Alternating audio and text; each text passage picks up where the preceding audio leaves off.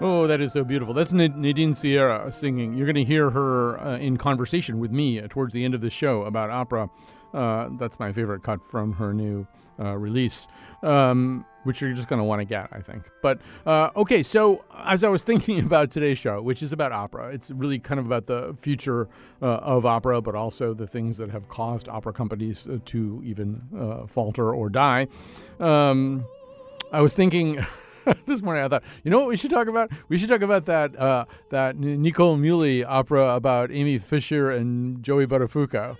And then I thought about it a little bit more, and I realized that opera doesn't actually exist. I just have it in my head because it was a subplot in the Amazon series Mozart in the Jungle. And they had Nicole Muhly, who is kind of a bad boy opera composer in real life. And they just, in this series, they had people from the world of music play themselves frequently. And so they posited this notion that he was working on an opera about Amy Fisher and Joey Buttafuoco, whom you would know if you were a certain age anyway.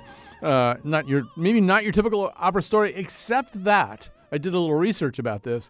And the writers of the show, they wanted to have that be a subplot. And I should say that Nico even wrote an aria for Amy Fisher, which was sung by the soprano Ana Maria Martinez, and the writers for the show were trying to come up with an idea like that one, and they kept coming up with ideas like Patty Hearst and Gene Harris, who shot the Scarsdale Diet Doctor, and then they do a little bit of research, and it would turn out either there was an opera, or there was almost an opera, or there's an opera in development in the pipeline.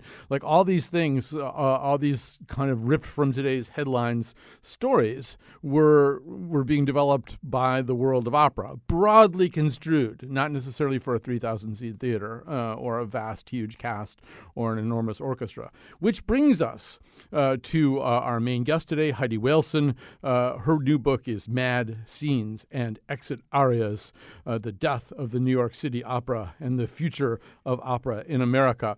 Heidi Waelson writes about opera for the Wall Street Journal and other places as well, and is a faculty member of the Rubin Institute for Music Criticism at the San Francisco Conservatory of Music.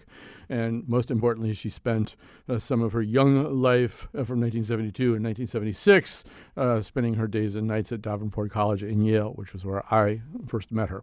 So great to be back in touch with you, Heidi Waelson.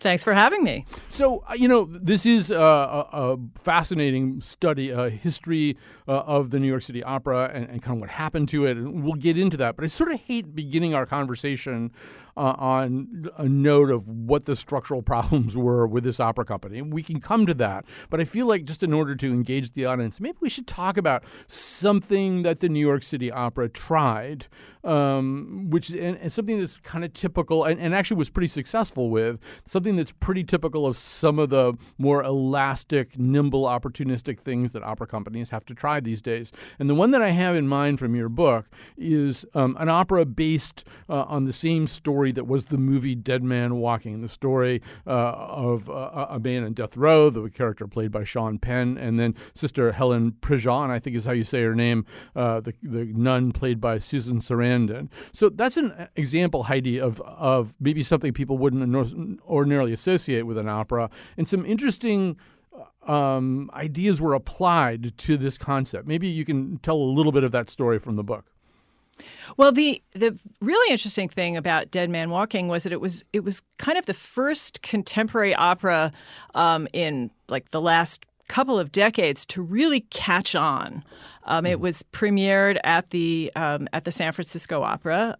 It was the first opera by Jake Heggie, and I guess it was Terrence McNally was librettist, right? I think that's right. And it just, because it was so timely and people were because it's about capital punishment. I mean, it's about this, man who is, who's on death row, and this nun who is really working very hard to find forgiveness in her own heart for him and to, try and understand why somebody would do something like this. And she's, of course, completely anti-capital punishment. So it was at the time that it was done at the San Francisco Opera, it was, particularly big in the, in the political world. People were talking about the issue a lot. And Sister Helen became, a huge booster of this opera. And so every time anybody did it, which was quite a few times all over the country. And even since then, it's become one of the most performed modern operas in recent history.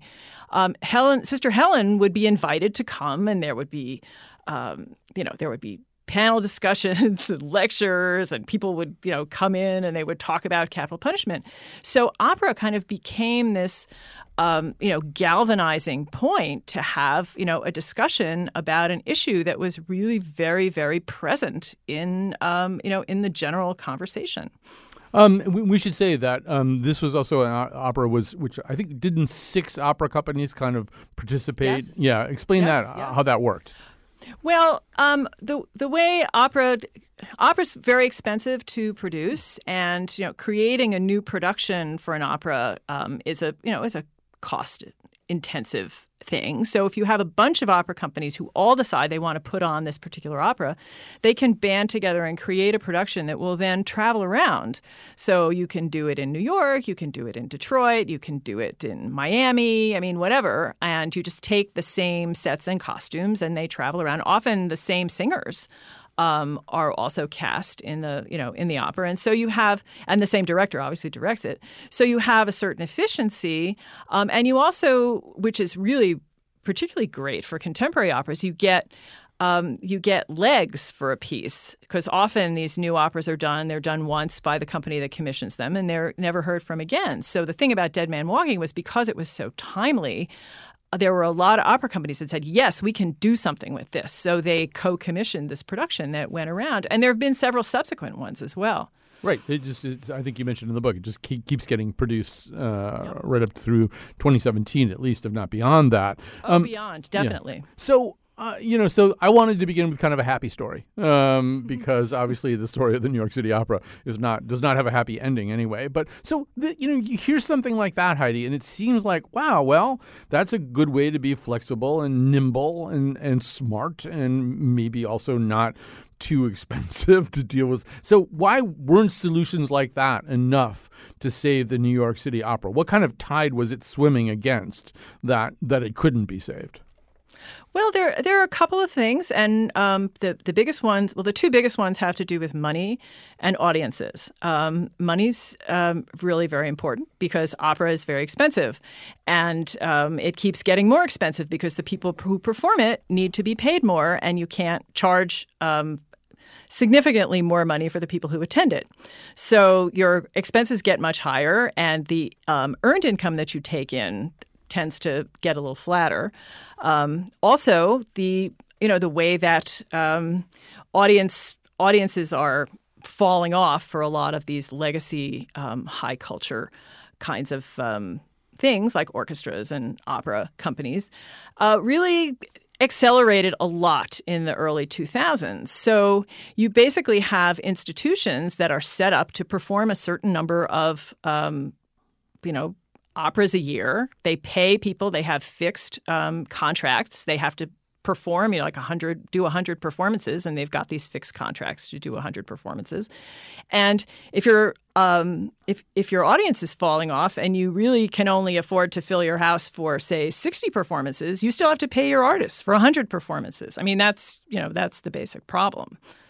Yeah, so it's an exacerbation of a problem that has also faced symphony orchestras. The Hartford Symphony here, not too far from where I'm sitting, has struggled with these problems as well. Some of these things are, in fact, good old-fashioned union contracts, right? I think the Lyric Opera in Chicago recently, didn't they have a strike? They sure did. They went on strike for 5 days, and I was happy to see that it was settled after 5 days. But what the orchestra was talking about there was the same things. The company wanted to cut back their guaranteed weeks of work from 24 weeks to 22 weeks because they had cut the number of performances that they do from, something like 80 to 65. And the orchestra said, no, this is our guarantee, and you find the people to go and attend the performances. And they did finally settle the strike, and the guarantee went from 24 weeks to 22.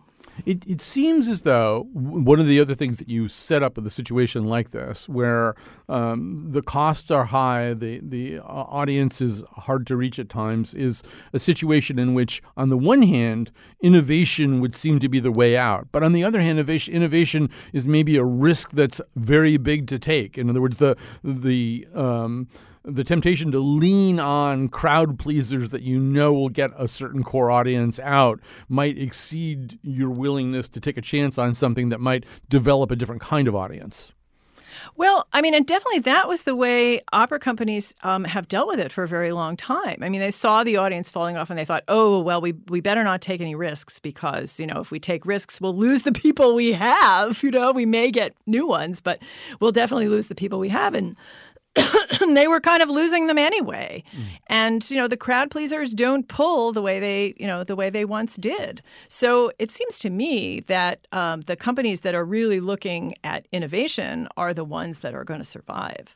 Right. So let's talk about let's even give people an example of what innovation sounds like. In just a second, we'll play a little clip from The Revolution of Steve Jobs. And once again, this would be an example of the kind of thing, if you haven't really paid very much attention to how opera has been changing, really probably since at least the mid-1980s, it might not occur to you that someone as sort of newsy as Steve Jobs would warrant an opera. But we'll play a little clip from that, and then Heidi can talk a little bit about it.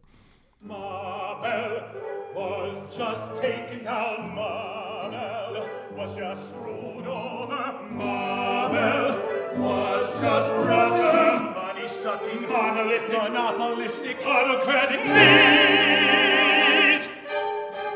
Mabel was just brought to her knees. Mabel was just brought to her knees.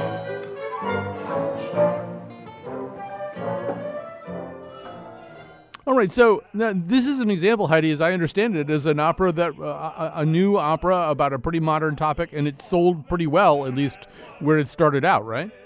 It sold like hotcakes at the Santa Fe Opera. They had to put on another performance. People were so interested in going to see it. I mean, they sold them all out, as far as I know. But so somehow or other, opera companies, whether it's the New York Opera Company or New York City Opera, or an opera company that's open right now, like the Met. The Met, by the way, I mentioned Nicole Muhly at the top. I think they're opening Marnie, Nicole Muhly's opera adaptation of the Tippi Hedren, Sean Connery movie that was based on a novel. But right now, I think they're doing, or they just finished up Samson and Delilah, and I should mention that because Darko Tresnik, he of the Hartford Stage Company, was doing, I think, his Met and maybe his opera debut. Although it's not his opera debut, but it was his Met debut. Yes, okay. Definitely. You weren't crazy about it. Times really hated it. But it's an example maybe how you have to mix up your programming too. You can't just do Steve Jobs because it did really well somewhere, right? People expect sort of new and traditional. That is absolutely true, and certainly, I would say with almost all of the big opera companies, both the big legacy opera companies like the Met and Chicago and San Francisco, which do 15 to 25 different operas every year. I mean, you couldn't do all new operas there. So this week, we had Samson and Delilah at the Met. We had Aida at the Met. Tonight I'm going to see La Fanciulla del West, which is the Puccini sort of thing about the Wild West, which is very peculiar. But that's notable because the great German tenor Jonas Kaufmann is returning to the Met for the first time in 4 years. So people are very excited about that. And then on Friday, we get Marnie. So yes, absolutely. You have to mix it up. And the biggest of the companies do tend to have the kind of riskier, more modern things are a much smaller percentage of the overall product offering for the year. I would imagine another part of this is, well, I mean, first of all, there were generations before where going to the opera was kind of a tradition, a habit, a family thing. You had a subscription. Everybody knew you were going to do this. There are here in Connecticut, there are people would just make that pilgrimage into the Met where everybody understood they were going to do it. These days, I would assume one of the problems that any kind of audience-seeking activity has is there's just an awful lot of stuff that you could entertain yourself with. So how does that affect opera? It affects it enormously. It's a huge problem. And because people don't buy the subscriptions anymore, and, as you said, it used to be that, every other Thursday night you knew that you were going to the Met, and the Met had your money in advance, and they knew you were coming and that somebody was going to sit in that seat. And now people don't buy those big subscriptions for the most part anymore because there are many other options. I mean, if nothing else, you can stay home and watch Netflix. I mean, you don't really have to go out and go to live entertainment. So it's the certainty of the audience that these institutions had for so many years that's really gone. So they've really had to scramble and to change in order to figure out how to get people to buy more tickets, that when they're not buying them all in advance, and to get more people to come into the house and buy tickets maybe for the first time or the second time or the third time, who are not these sort of legacy subscribers who, your mother went, your grandmother went, and your great-grandmother went. That's not necessarily the audience that you can count on anymore. Right. So we're talking, by the way, to Heidi Waleson. Her book is Mad Scenes and Exit Arias, The Death of the New York City Opera and the Future of Opera in America. Let's talk a little bit more about that future and about that present. So the last time we saw each other, Heidi, was at our college reunion. And yes, you and I were on a panel, and you had, I think, written about this opera. It's called Hopscotch. It's a 2015 opera. We'll play a little bit of it, and then we'll have Heidi explain. And this is... Talk about taking opera to the people. Talk about taking it to the streets. This is an opera that literally takes it to the streets. But let's hear a little bit of it first. In you, I saw the man I could become. The world felt smaller, and I knew that I belonged. Solita, amor, regresa, por favor. So some people are probably listening to Heidi and saying, well, that almost sounds like it's done in a car or something like that. Or, well, guess what? Yeah, it was. Hopscotch was an opera that was performed in 24 cars in Los Angeles in 2015. And it was put together by the director Yuval Sharon with a bunch of different composers. It's got one sort of the basic sort of Orpheus and Eurydice story, but kind of backwards and modern because it's the Orpheus that gets lost and the Eurydice who goes looking for him, but whatever. Mm-hmm. And it was actually performed in limos. So you would sit. It's really sort of hard to describe, and I remember trying to write about it and to sort of condense the whole idea into about 100 words, how it was done. But basically, each of the scenes is performed in a car with about, I think it was 4 audience members. So all you have is one singer or 2 singers and one or 2 instruments, and then you have the audience, and each of the scenes is about 15 minutes long. And the car drives around while the scene is being performed for, you and your 3 other audience members. And then when the scene is over, the car arrives at its next destination. You get out and you get into another car where there's another scene being performed. And this is all being done simultaneously. So you may not see the scenes in order. You definitely won't see the scenes in order. And you also won't see all the scenes because each of the different routes, there were 3 of them, only has 8 of them. So, sort of figuring out what was going on, took a little doing. But the thing that was really cool about it was, first of all, you were really up close and personal with this, with this performance. And also, you kind of got the sense of opera as being part of everyday life. You would kind of you'd be driving along and you would think, well, who else Is there someone else in that car who's singing a story? I mean, it's just, and of course, LA is all about driving around in cars. Right. So, so this was a totally original and unreproducible concept. Needless to say, I mean, they did record some of the music, which is by some really interesting modern composers like Andrew Norman and Ellen Reed, and some really good stuff. But the thing about it is that it's just you kind of had to be there. And, it's not something that you could put on in repertory, at your local neighborhood opera company.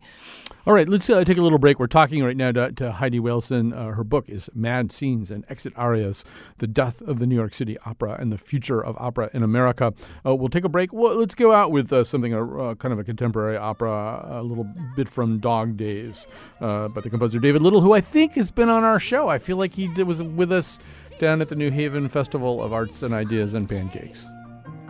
How'd you do it, Lisa? I want pointers. I'm desperate here. I say it was simple. No 12-step programs, cutting cords, no counting points, no secrets, no dope, no dread. No, not even the old 2 fingers down the throat.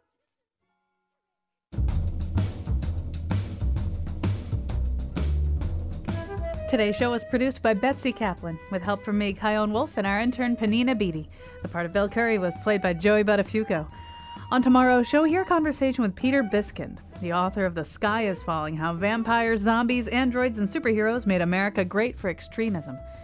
And now, back to Colin. Yeah, we're going to be doing kind of low culture, pop culture tomorrow. We're doing opera today. Joining us from the Radio Foundation in Manhattan, Heidi Waelsen, opera critic for the Wall Street Journal, faculty member of the Rubin Institute for Music Criticism at the San Francisco Conservatory of Music, and the author of Mad Scenes and Exit Arias, The Death of the New York City Opera and the Future of Opera in America. I'm trying to emote that as operatically as I possibly can. Joining us also, maybe even from the streets of Los Angeles, is Mark Skorka, President and CEO of Opera America. Mark, welcome to the conversation we're having. Thank you so much. I wish I were in Los Angeles. I'm here in New York where the winds are blowing and the temperature is chilly. Oh, I can hear those winds. Ooh. All right. So, Mark, maybe just begin by talking about, Heidi and I have been talking a little bit about her book, but also about innovation that's going on in opera. One of your brainchilds is this National Opera Center in New York. Maybe begin by talking a little bit about that. Sure. First of all, let me just congratulate Heidi on her wonderful book. It's a great read. Thank you. Opera America is the industry association for opera, and we are based here in New York. And we've had a commitment for almost all of our 50 years to supporting the creation and production of new opera in order to make opera an integral part of American cultural expression. The National Opera Center here on 7th Avenue is where lots of composers and librettists come to do readings of new works. Singers come to audition and rehearse. It's an active nexus for the opera industry. From our point of view, we are really excited about what's going on in opera today in many ways, not necessarily always, but in many ways. The number of new works that are being created, the artists who want to create opera, the number of composers, librettists, directors and designers who want to make opera their platform for expression. We have lots of what we call independent opera companies that are springing up all over the country, really expanding the understanding of what opera can be, where it can be performed, and what audiences can enjoy it. It is a time of evolution at such a pace, almost revolution, a very exciting time. So, Heidi, I'm listening to what he's talking about and thinking a little bit about that center too. In a way, one of opera's greatest assets is also its worst enemy, and that is the Grand Opera House. I mean, we love these opera houses; they're beautiful, they're worthy of a pilgrimage. On the other hand, they posit already a scale that is going to run into a lot of the problems that you talked about in the first segment. Right? The opera house is, you got to fill it with 3,000 people. You got to fill it with a certain kind of production. Is that in a way kind of a handicap? Yeah, it can be. And it's not 3,000, it's 4,000 people if you're talking about the Met. I mean, they're huge. And there are some operas that can fill those houses and some that can't. And those houses were really built for sort of an aspirational cultural idea in the middle of the century about how America could be this great place where big big operas happened and big orchestra concerts happened, and they were really built around these 19th century pieces by Wagner and Verdi and Puccini that were about, bigness and grandness and all of that. And now, indeed, it is more and more difficult to fill those houses and to fill them for 250 nights a year. And different opera companies are looking for different solutions for how to get around that. So, one thing that I didn't ask at the beginning, and I probably should have, but I'm going to ask it now, Mark, and I'll give an example. Boy, if I had a big opera house, one thing I'd be thinking about is this show, Hamilton. Now, and that brings up the question, what is an opera, and why isn't Hamilton an opera? Hamilton is a show that advances essentially through recitatif. I mean, it's rapt recitatif. Why? Well, let's just start there, just for the edification of me and our listeners. Mark, why wouldn't Hamilton be an opera? Well, you're not going to get an argument for me. I think Hamilton definitionally is an opera. I think there are a number of pieces that have been on Broadway in recent years that definitionally are opera. I take a broad view of what opera is. I think it is singing theater. It is theater where music takes the emotions, music takes the drama to a higher level, a more intense level than words alone can achieve. So, there's no hard and fast line that it has to be sung all the way through. The Magic Flute of Mozart and Beethoven's Fidelio aren't sung all the way through. Opera does not have to be serious or tragic. There are plenty of comic operas. So anytime you try to establish a firm definition, there's another piece that breaks through that. So I think of this large arc of singing theater. And if music is really taking the drama and the emotions and developing the characters in a way that goes beyond the words, I think of it as opera. And definitionally, in that regard, I think of Hamilton as an opera. Heidi, react to that too. I mean, just is there a working definition of opera that either excludes or includes a project like Hamilton? Yeah, I would tend to agree with Mark, particularly today. I mean, it used to be people would say, no, well, if it's not, if it doesn't sound like Puccini, it's not opera. And since the definition has expanded, has really exploded certainly in the last 10 years or so about what opera is, I don't think that, as Mark said, anything in which music advances the drama, I think it's fair game. Mark, since you've got that great incubator there and you're seeing all kinds of stuff come through, I don't know. We talked in the first segment about a bunch of the things like the Steve Jobs opera. And are there one or two projects you want to mention that at the level of just innovation or thinking outside the box really excite you? Gosh, what really I find fascinating is the way opera today is returning to its theatrical roots. In the 19th century, if you wanted to see an opera, you had to go to the theater. You didn't stay home and listen to a CD.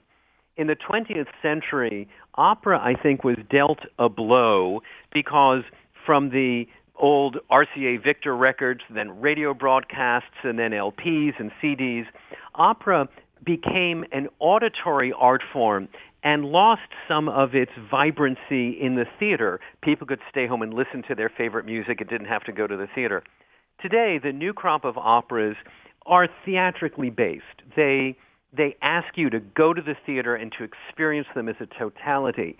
What I find so interesting is how many of the operas today are taking on important contemporary topics. They are resonating with the world we live in, whether that is pieces about sexual identity like Laura Kaminsky's As One or Greg Spears' Fellow Travelers, or they deal with issues of the veteran experience, the experience of being in war, in the military, and from Silent Night to The Long Walk to Soldier Song. So there are a lot of operas today, large scale and small, that are dealing with the real subjects of our world and that exist in the theater So people have to go and partake in the entire multidimensional experience of opera. You know, Heidi, he mentioned Fellow Travelers. That premiered, or at least was featured anyway, in the Prototype Festival earlier this year. This is a tale of the Lavender Scare, the purging of homosexuals from the federal employment workforce in the 1950s. So, yeah, not fresh as today's headlines, but not all that far back either, and certainly a way in which, a theme which might resonate with a whole lot of contemporary topics. But maybe, Heidi, you could just say a little bit about the festival part of this. That this is one of the ways that opera kind of marches forward in these festivals. Give people a sense of what that means, what that entails. Well, there are a couple of different festival situations that you have. There are the sort of older kinds of festivals, the Santa Fe Opera and the Opera Theater of St. Louis, which are actual, they run for a month. They do 4, operas in an opera house. And those have been doing really well. Then there are the newer kinds of festivals. We have Beth Morrison Projects and her collaborators doing the Prototype Festival, which is entirely new work. And some of it very different from what you might expect for being for regular opera house things, performed in small spaces, sometimes performed in rather offbeat spaces. And then you get something like Opera Philadelphia, which was a pretty traditional opera company that did one, sort of standard repertory opera like every couple of months in the Academy of Music in Philadelphia.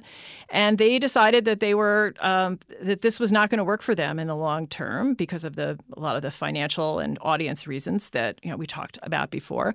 And so over a period of 5 years, they really did some in-depth thinking, and they reinvented themselves as a festival that's a 10-day event that starts the season off with a bang. And they do a sort of quasi-standard repertory work in a regular opera house, but they also do all sorts of new pieces.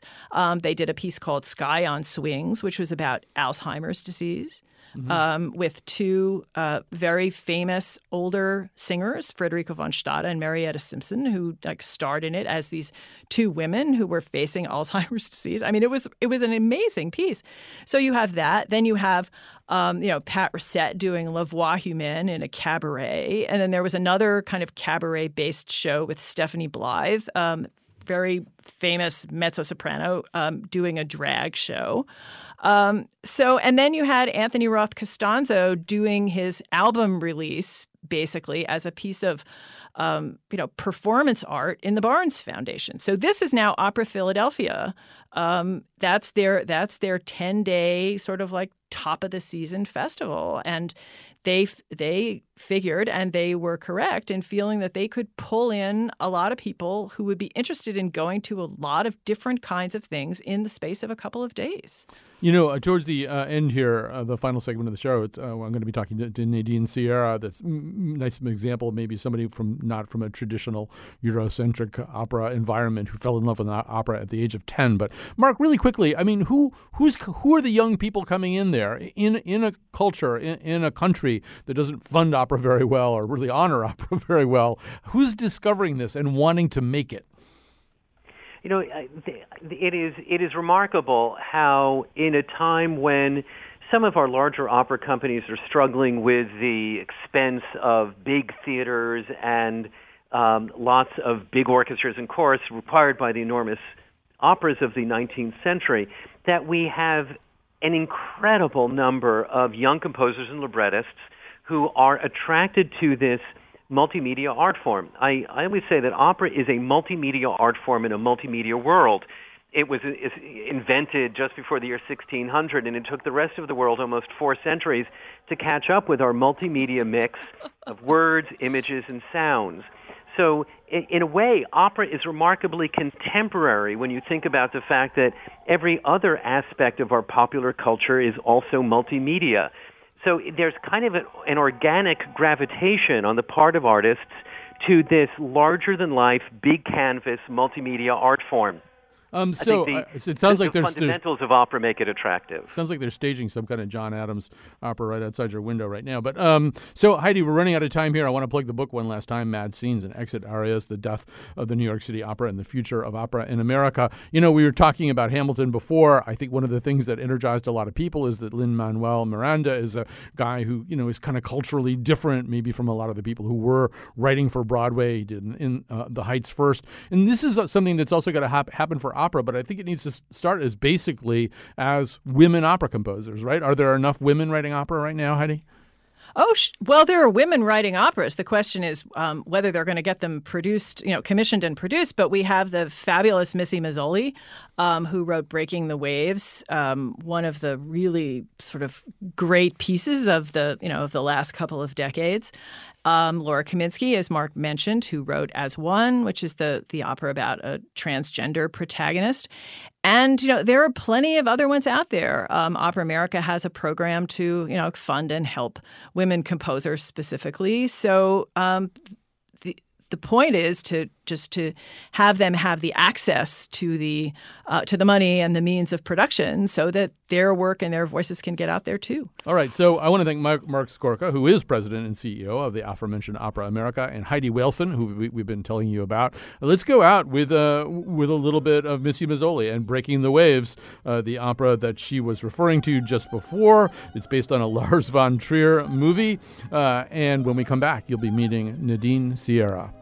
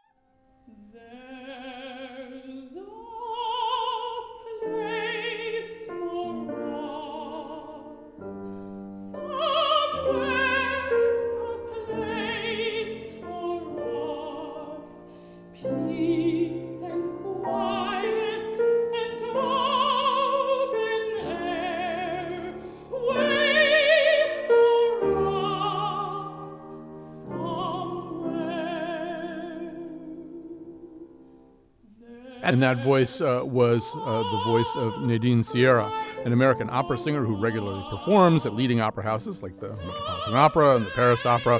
She also performs in concert in places like Mexico and Prague, and she just released her debut album, There's a Place for Us. So you've heard her sing. You're going to hear her sing some more as we go along here, but let's hear her talk because I've got her on the phone line right now. Nadine Sierra, honored to have you on the show. Thank you. Honored to be here. So There's a Place for Us is an interesting title, and obviously that's not the title of the Bernstein song. I'm guessing you chose that set of words for kind of a double meaning? Yes, absolutely. A personal story that I have where a woman, I would say about 2.5 years ago, or about 2 years ago, she kind of used a name against me as like a racial slur. Mm-hmm. I knew why she had said it because it was around the time of the presidential elections and maybe felt a little bit, I would say even empowered to speak out herself in a way that she believed was fair and was right.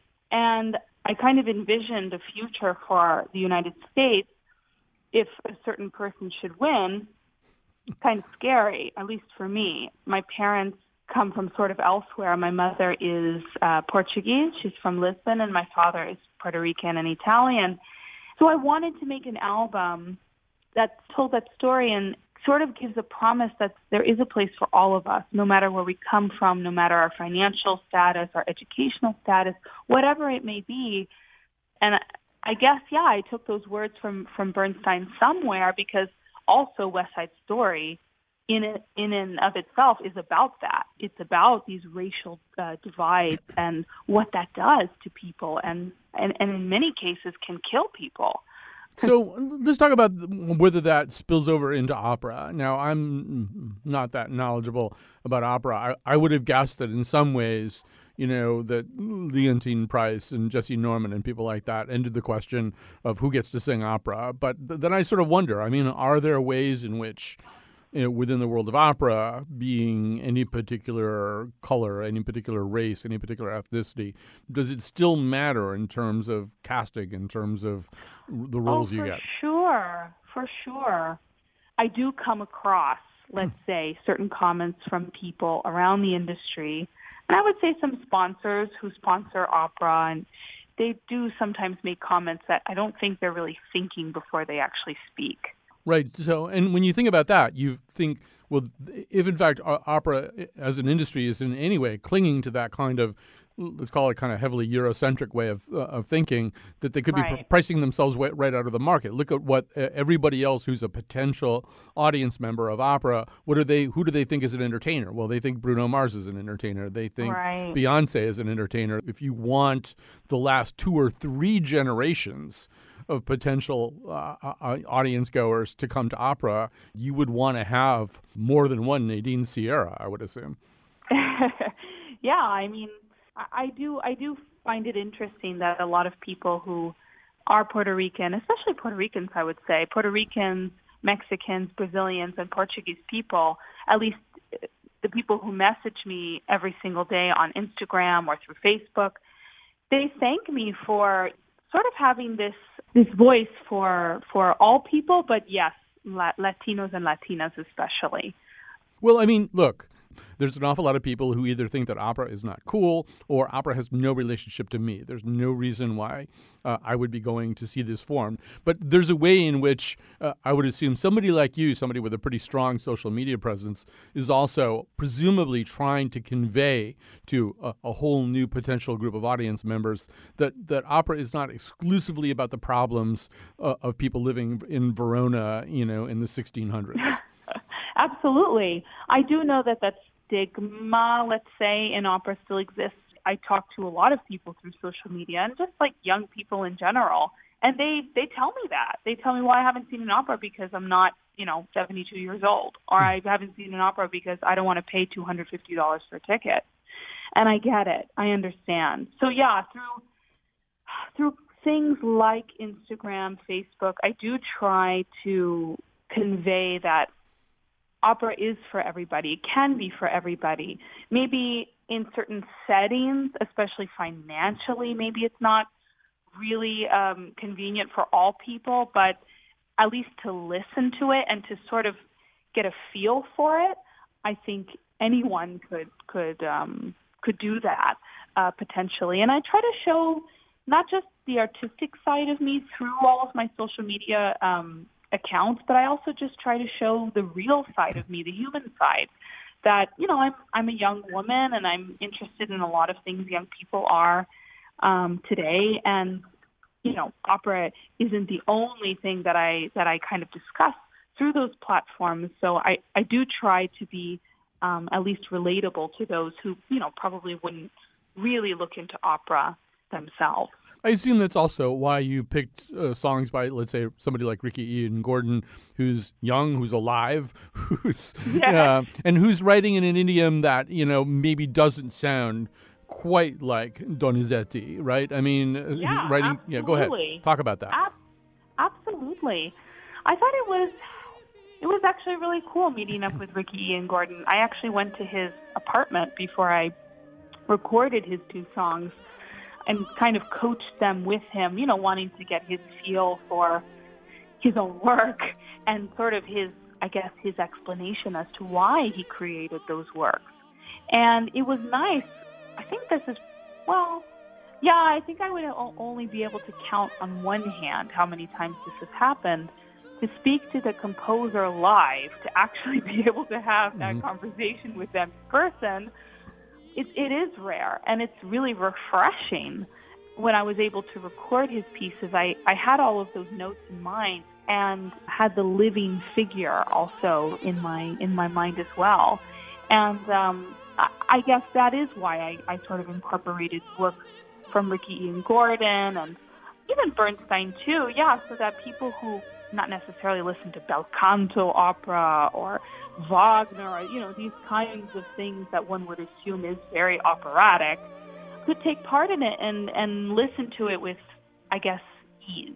Right. I think there's a whole category of things in the arts and the humanities that people think they don't like until they hear it. And I think opera's a little bit in that category. You went to opera, you heard opera, I think when you were about 10 years old, and you just felt like you were home. But if you don't have that exposure, if you don't ever hear it, all you have is maybe, some kind of Bugs Bunny idea of what opera is.